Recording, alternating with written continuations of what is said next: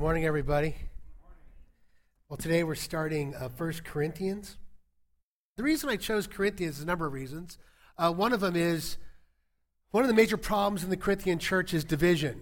And Paul's going to deal with that really in the first 4 chapters of the book. He deals with divisions. He deals with lawsuits between believers. He deals with sexual immorality. He deals with how they look at the poor, how they look at each other. And he's dealing with a lot of these problems that really go on in every church, right? Throughout the ages, for 2,000 years, it's like we never get it right. And the key, and this is the key to this book, is that we got to live gospel-centered lives. And that means the gospel that we enjoy the grace of God, we enjoy the forgiveness of God, we enjoy the mercy of God, but it's not just to be received, it's also to be given. And it's to be given to each other as we fellowship one with another. But the thing I want us to understand about the Corinthian church is that they were a very diverse church. This city, just a little background, because I think it really helps us understand the problems of the Corinthian church. The city was a city that Julius Caesar had restored. Many of his soldiers retired there and settled there. And so the city, as it grew in population, it became a commercial powerhouse. It connected the east and the west to Europe and to North Africa. And the markets brought in many Jews and Gentiles to trade their goods. And Corinth became a cosmopolitan city. And as in any great city, they had wealth, vice, drunkenness, promiscuity, myriads of temples, pagan temples within this city, and they were all found in great quantities. The scholar Frederick Farrar said, this was the Vanity Fair of the Roman Empire. At once the New York and the Paris of the first century after Christ. So have you ever gone to any big city, whether it be Paris, London, New York, you'll find red light district, you'll find drugs, you'll find gangs, you'll find violence, you'll find rich, you'll find poor, you'll find great diversity. But here's the power of the gospel. When Paul goes there to found the church, it brings all these people together. Now again, if you go to Galilee, what do you think you're going to have in that church? What's the predominant ethnic group? What do you think? Jewish, right? Samaria, Samaritans. Right? Jerusalem, Jews. But you go to Rome, you go to Antioch, you go to Corinth, and you're going to find a blending of nationalities. And here's the thing about that. When we have a blending of nationalities, we have different cultures, right? Different standards, different ways of looking at things, and yet Christ calls us together to be what? The body of Christ. And what is the great commandment? Love one another. That's the goal, isn't it? Love one another. So again, I want you to see something. The reputation of this city, the reputation to Corinthianize, that's what they had a saying, and they would say this as an insult, right? It meant anything from reckless drunkenness to go to the devil to play the wanton. These were the terms that tell what the city's reputation was in the world at that time. So you guys getting a feel for what this, it's kind of like, maybe like Vegas, Vegas with just all kinds of yuck, right? And probably great food though too. But I also want us to see something else. On the intellectual side, right, Corinth had schools of philosophy. They had schools of philosophy. They had schools of rhetoric, and they were great schools that weren't as good as Athens, but they were right there. So the city's reputation, again, of wealth and vice, but it also was a city's reputation of learning, right? Learning. If I said New York and I said Columbia, you're like, oh. If I said Juilliard, oh, New York, yeah, great schools. Well, Corinth is going to be no different. But this diversity was found in the Corinthian church also. Jew and Roman coming together, Greek and barbarian, they all were brought together by their faith in Christ, and it was evidence of the power of the gospel and the work of the Holy Spirit. You know what's so interesting? I don't know about you guys. I grew up in a house that was very racial. The things my dad would say about other races, not my mom, but my dad would always say something derogatory, something, inappropriate about other races all the time. And the thing about it was I found ironic is that when I came to Christ, all of a sudden, my best friend was Arab, my other best friend was Filipino, my other best friend was Puerto Rican. It's all of a sudden, it was like my group, my view of the world became together in Christ, that he brings us all together.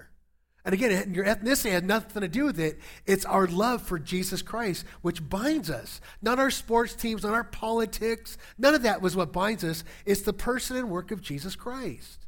So this is what I mean by a gospel-centered life. That what's going to bind us is not these peripheral things, but the one that we worship and the one that we give our life to, and it's going to be Jesus Christ. Now, the reason I bring all these things up about the city is because the same sins and the same pride that you find in the city, guess where you're going to find it? In the Corinthian church. And this is the problem. And this, when I talk about a gospel-centered life, I mean it's a life that is now what? Broken off from the past life. Broken off from the past values. Broken off from the way we looked at things. And now we come into Christ, and what are we? We're born again. We're new creation. We see through the eyes of Christ, I hope. We hear through the ears of Christ. And our hearts are being transformed to being vessels that house not just our Lord, but his values and his love for all mankind. The Apostle Paul, again, and I want you to understand something. The shadow of this city loomed over the Corinthian church. And many of the sin issues in this city were also found in the church. Now, as we look at the history of the church in Corinth, Paul goes there in about 49 AD, 49, 48 AD. And he stays there for a year and a half. You find the story in Acts 18. Read about it in Acts 18 when he founds the church. He's there for a year and a half, but this letter comes within 3 or 4 years after he leaves. So like the health of the church, didn't really last too long without the Apostle Paul's leadership. His leadership. And so Paul wrote this letter, and here's the thing about it. How many letters do you think were written to the Corinthian church? How many? How many? Close, Sebastian. You got to talk to your Bible school teacher, though. Actually, about 4 letters. About 4 letters were written. We have 2 of them. But they had this correspondence going. That's my point. There was problems going on. They were writing to Paul for direction, but we only have 2 of those letters. And the immediate occasion of this letter is that Paul is answering really 5 areas of problems in the Corinthian church. 5, some of them have to do with sin, and some of them have to do with doctrine, and some of them have to do with practice. Like, again, how they use the gifts, how they practice communion, how they treat one another. Okay, these are all the things going on in the church. So this letter is meant to recalibrate the Corinth believer to focus their lives on the gospel and how they live it out in their own lives and with each other.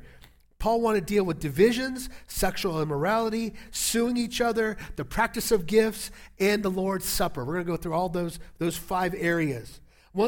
James Moffat, the scholar, said this, our commentator, says the church was in the world as it had to be, but the world was in the church as it ought not to be. So I really want you to think about this. When I was at a conference recently, Ray Ortland, he's a guy out in Nashville. He's a pretty large congregation. And he said something that really blew my mind.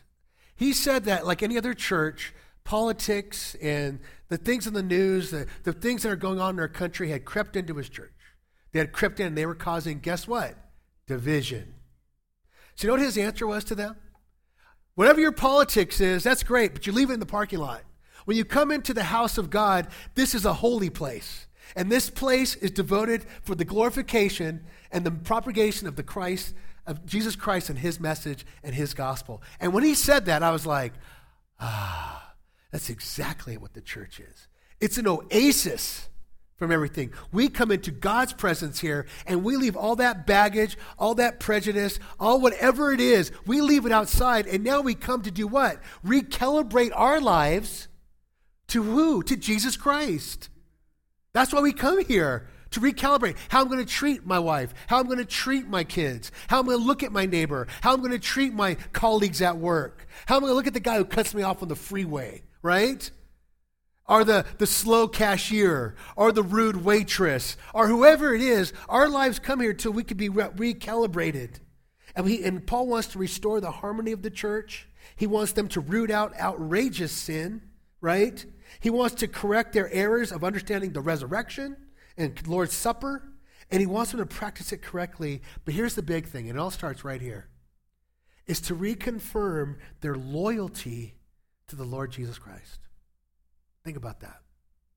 He wants them to reconfirm their loyalty to Jesus Christ and everything that means. So let's get into the scripture now. Verses 1 through 3. Paul, called by the will of God to be an apostle of Christ Jesus, and our brother Sosthenes, to the church of God that is in Corinth, to to those sanctified in Christ Jesus, called to be saints, together with all those who in every place call upon the name of the Lord Jesus Christ, both their Lord and ours. Grace to you and peace from God our Father and the Lord Jesus Christ. The one thing I want you guys to notice, when Pastor Richie read the first 9 verses to us, I want you to see something. 9 times, Paul refers to Jesus. 9 times in the first 9 verses. 7 times he refers to him as the Lord Jesus. What do you think his point is here? Now, understand this too. Some of them are questioning Paul's authority as an apostle. They're questioning that. They're questioning, they have their favorites, right? Paul, Apollos, Barnabas. I wonder what Paul would write to us, right? Who do we follow? Who is it? Is it a pastor? Is it a sports team? Is it a political leader? What is it that Paul would say, hey man, your loyalty to that person is becoming an idol, and it has to be cast down, and Christ has to be exalted.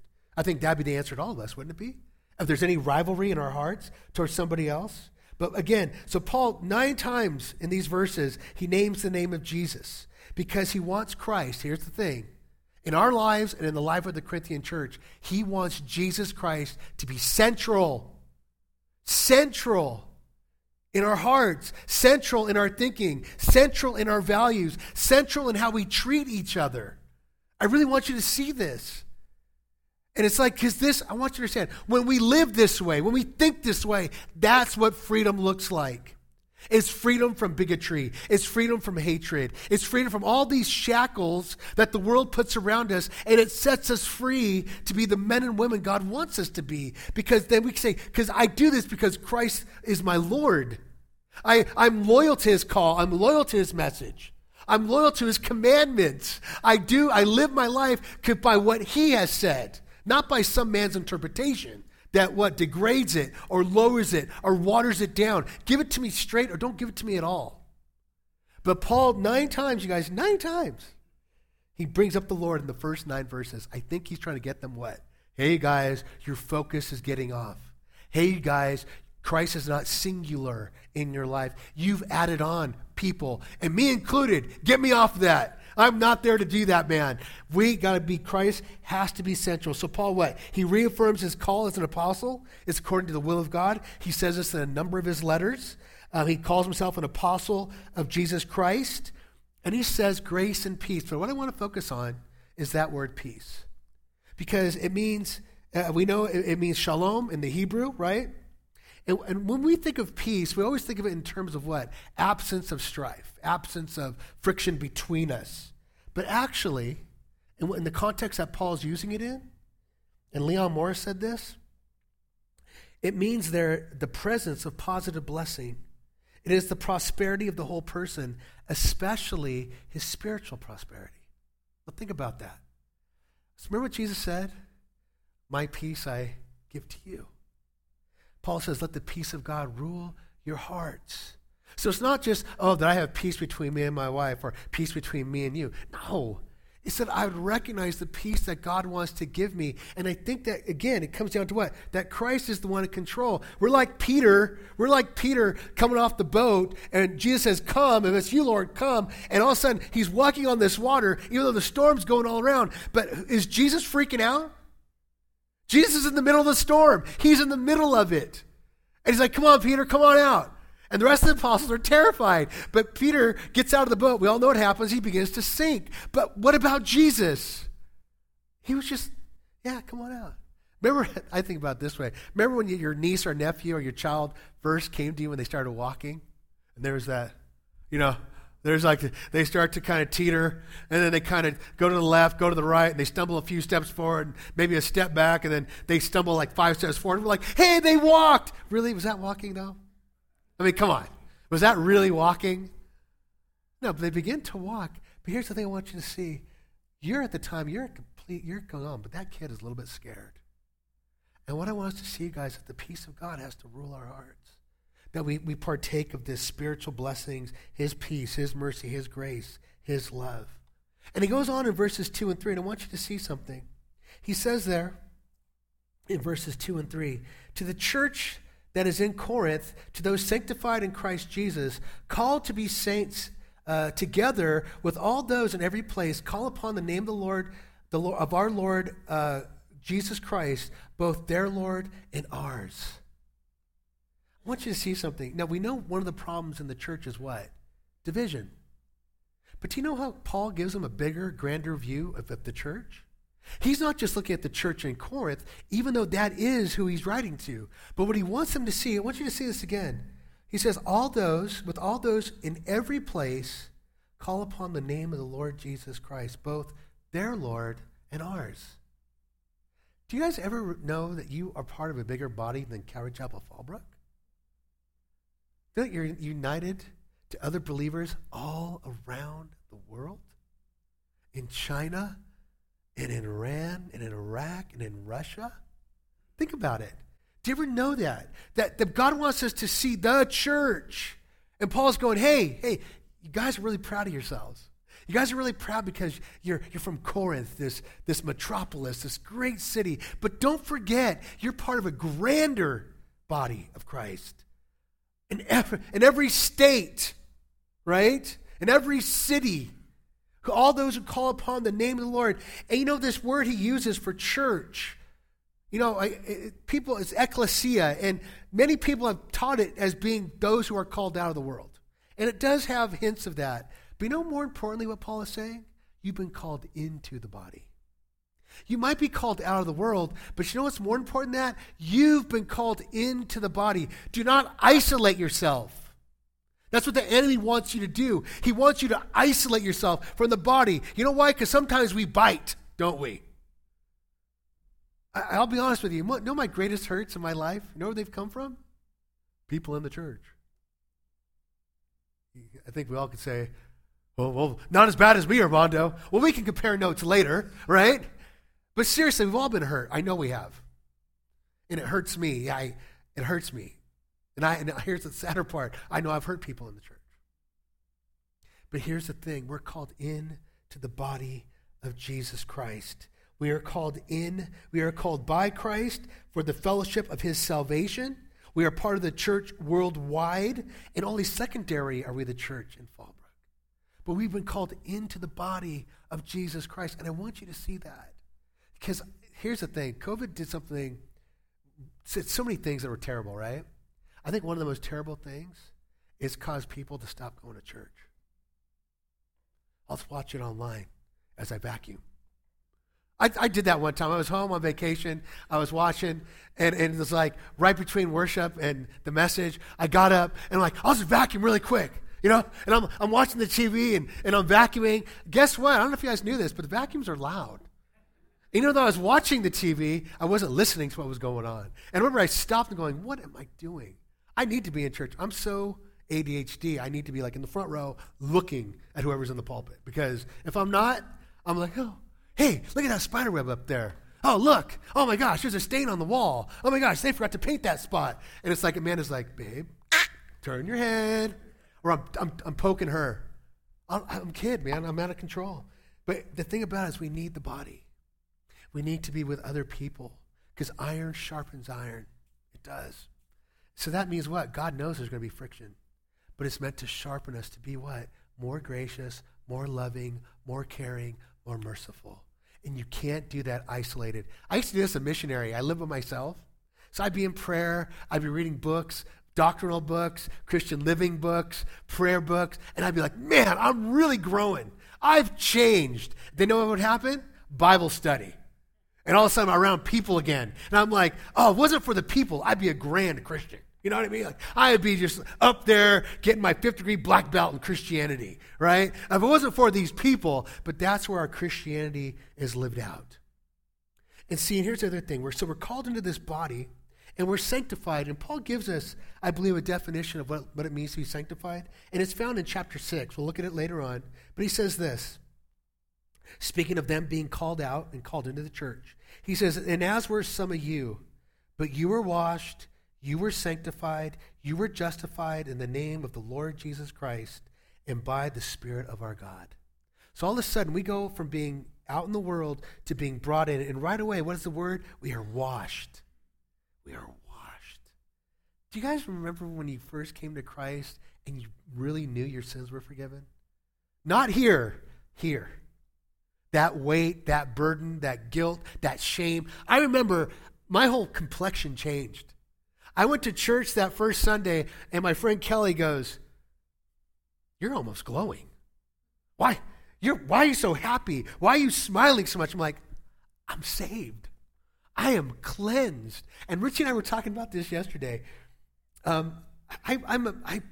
Pastor Pat has said it a million times. We've said it from the pulpit a million times. It's grace, grace, grace, grace.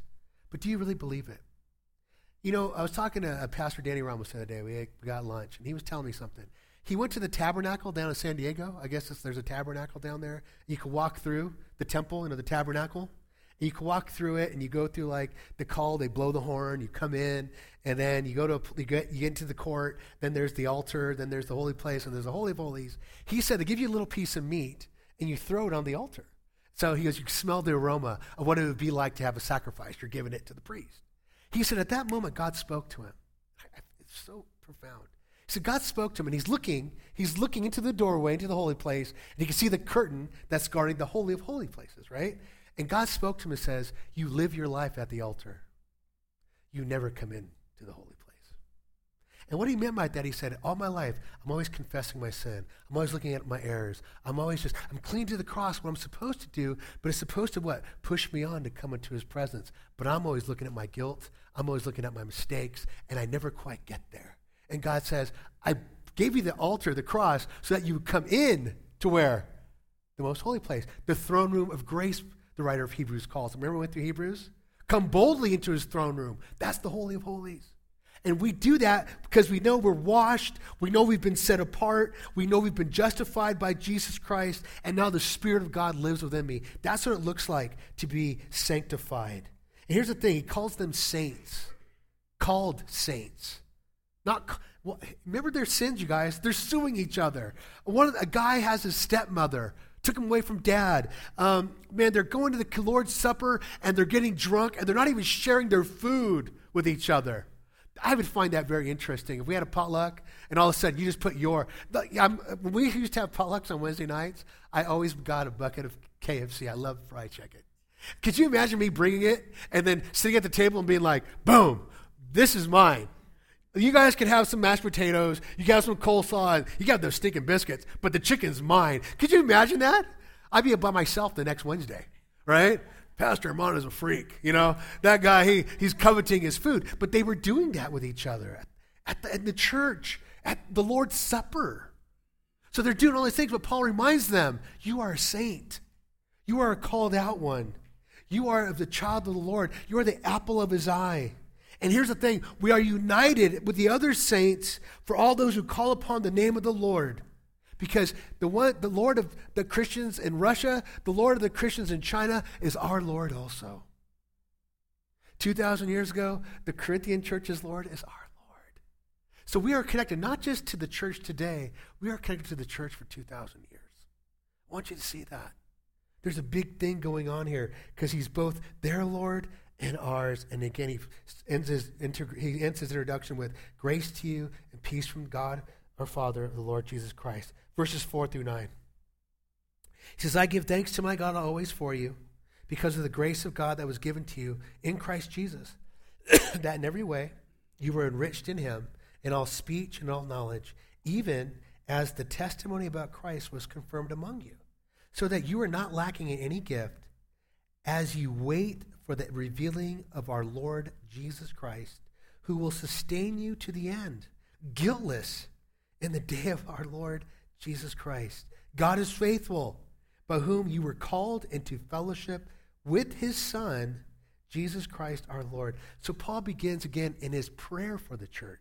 Again, I always give thanks to my God for you, and this is why he gives thanks, because of the grace of our God, the grace of God that was given you in Christ Jesus, that in every way you were enriched in him, in all speech, in all knowledge, even as the testimony about Christ was confirmed among you. So I want you to see something. So Paul is reminding them of when they came to Christ and how the faith, the gospel was received and it was confirmed. Like there was a sign that said, man, these guys, their lives have changed. Their perspective has changed. Their values have changed. And it was confirmed and it was obvious. It was obvious to everybody. And again, and it's all according to his grace. And notice the two areas he speaks about. He speaks about it in what? Two areas. Speaking, the telling forth of truth and of knowledge. Two areas. Two areas of what? They're very proud of. They're proud of being what? Philosophers. They're proud of being very logical. They're proud of being able to reason down to the nth degree, to take apart the atom of any argument and strip it down to its very core. They're very proud of that. And remember what happens when Paul goes to Athens? When you look at the book of Acts, they're like, this guy can't talk. He's just mumbling and he doesn't make any sense and he's not refined. They're proud of those things. I mean, think about this. In all your lifetime, what public figure were great with speaking? I think Ronald Reagan, that guy could do a speech. I was a kid. Obama was really good too. Martin Luther King Jr., JFK. But I mean, think about that. We've just gone over like 60 years of our lives and we named 3 or 4 people. Paul was not one of those guys. We'll see that later on.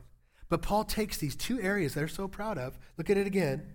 He says in every way, that in speech and in all knowledge. Because he wants to rip them out of their culture and what they think knowledge is, what they think speech is, the things that they're proud of. And he wants to rip them out of that and remind them in Christ it's totally different. In Christ, it's not being able to speak, it's being able to tell the truth.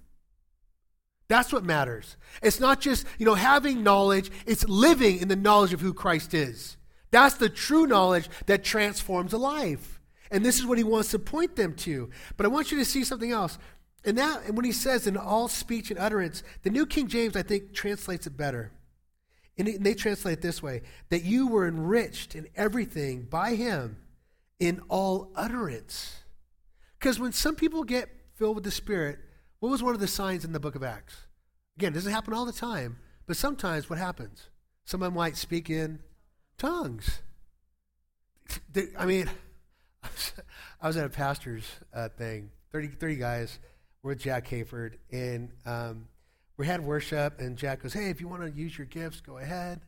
And there's a guy behind me, and this guy, anytime Jack said anything, oh, Jack, that was awesome. Oh, Jack, that was the greatest. Oh, Jack, you wrote the greatest book on prayer. You wrote the greatest doctrinal book. And I'm like, dude, have some dignity, all right? Like, stop. You're embarrassing me because I'm in front of you. People keep looking like I'm saying that, right? So as we start to pray, all of a sudden I hear the gift of tongues like I've never heard it before.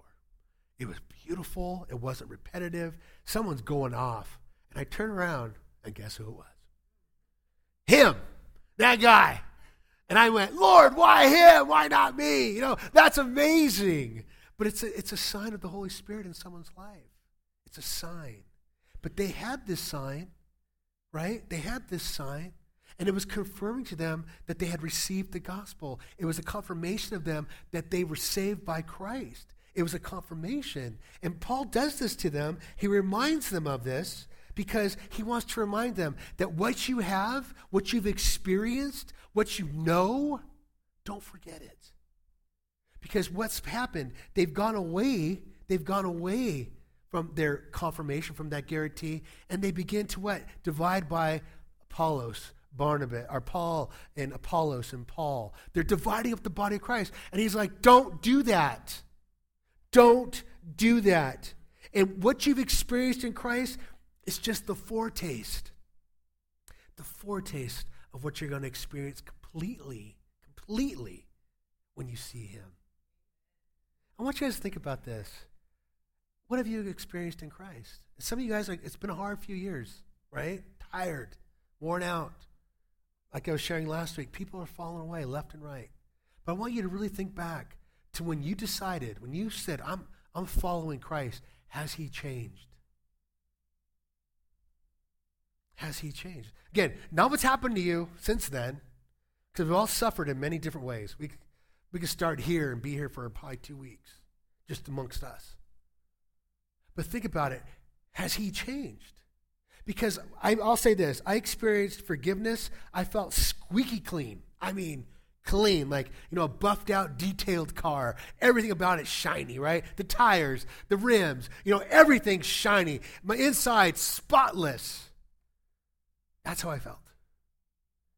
And I'll be honest with you guys, there have been times where I've been so crushed, that I'm like, man, why am I doing this? And I think back, and I'll rehearse my life, and I'll go, you know what, Lord? My life hasn't been easy, but man, I can't deny you. I cannot deny you. All right, I'll follow.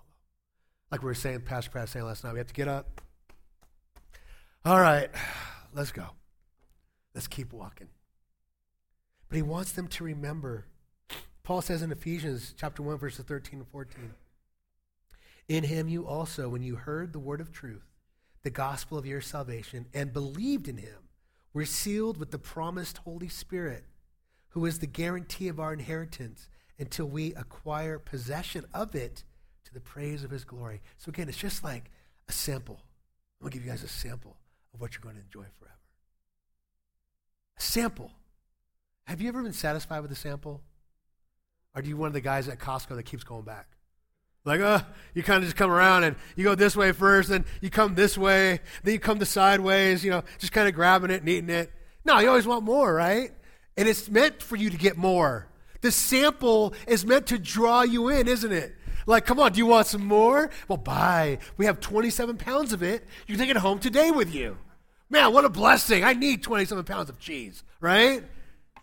But here's the thing. As we experience the Holy Spirit, as we experience the love of God, as we experience the grace of God, God goes, do you want more? Come on. Don't give up. Keep coming. Do you want to experience more? Come on. Keep coming. Don't give up. Don't get discouraged. Because notice what he says next. Who will sustain you to the end, guiltless, in the day of our Lord Jesus Christ. Think about this church. Would you ever define them as, or express them as guiltless? This church was a mess. And Paul's going, yeah, guiltless. Guiltless? Paul, are you writing to the Ephesian church? Are you writing to the Philippi church? No, I'm writing to the Corinth church because I want you guys to know who you are in Jesus Christ. I want you guys to remember and live like it. I want you guys to act like it, that you are guiltless. I was saying earlier, Gretchen and I were talking about grace. One of the things early in my marriage, first 3 years, man and I were just button heads. We're always kind of frustrated. Well, she was frustrated with me because I was just selfish.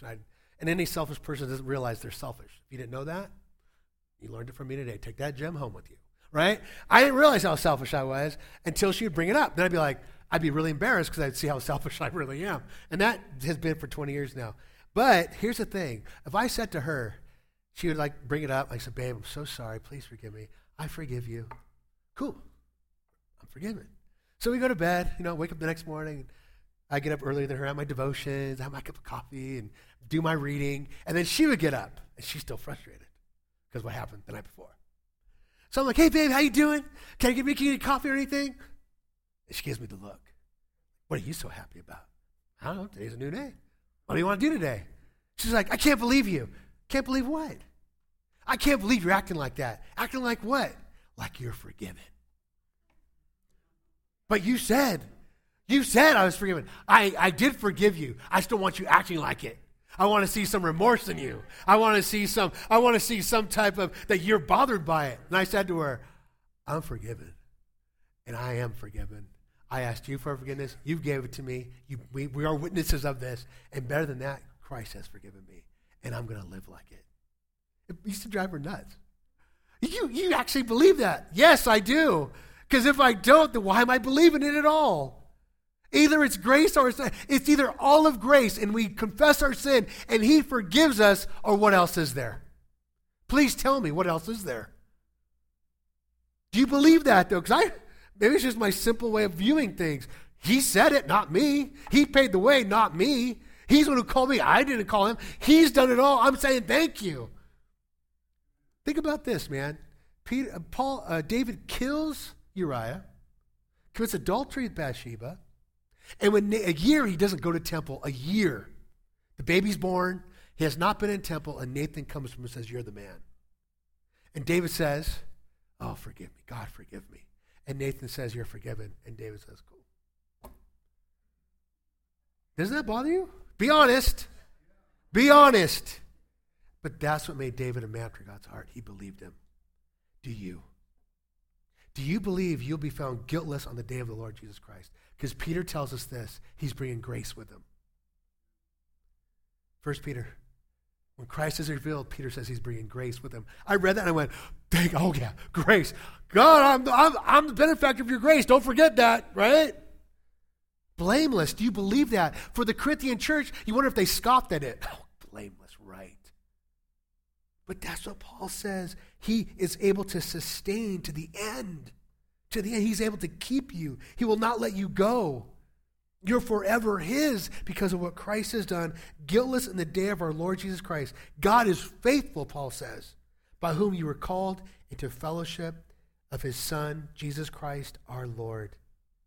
Here the thought is that because it is his day and because it is he who will guarantee the Corinthians, they may be assured that they will be blameless in that day. No charge can be laid against those whom Christ guarantees. So they lack nothing. And here's the thing, guys, neither do you. Neither do you. You lack nothing in Christ. And here's the thing, and it kind of goes back to what I was saying. It's either you believe it or you don't. Either you act on it or you don't. Either you cling to it or you don't. There is no other way. If you think you're going to earn it, good luck with that. If you think you're going to sustain it, good luck with that. I'm telling you, Christ is the way. Christ is the way.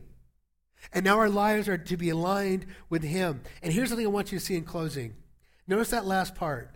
By whom you were called into fellowship with his Son. That's fellowship with Christ and fellowship in Christ. What does that mean? They were having fellowship, right, outside of everything but Christ. Oh, you're of that pastor, you're of that, oh man, that guy's this, that guy's that. Okay, well, let's not look at the pastors. How about Jesus? How about Jesus? Can we have fellowship in Christ? Yes, we can. See, here's the thing. If we allow those things that divide us to be the means of our fellowship, then we're never going to have it. We're never going to have it. And remember what Jesus said, the world will know you're my disciples by your baseball teams you guys chose for yourselves. Yeah. But think about if that was the case, it'd be like, you're out, you know? But if it's in Jesus Christ, that's real fellowship, isn't it?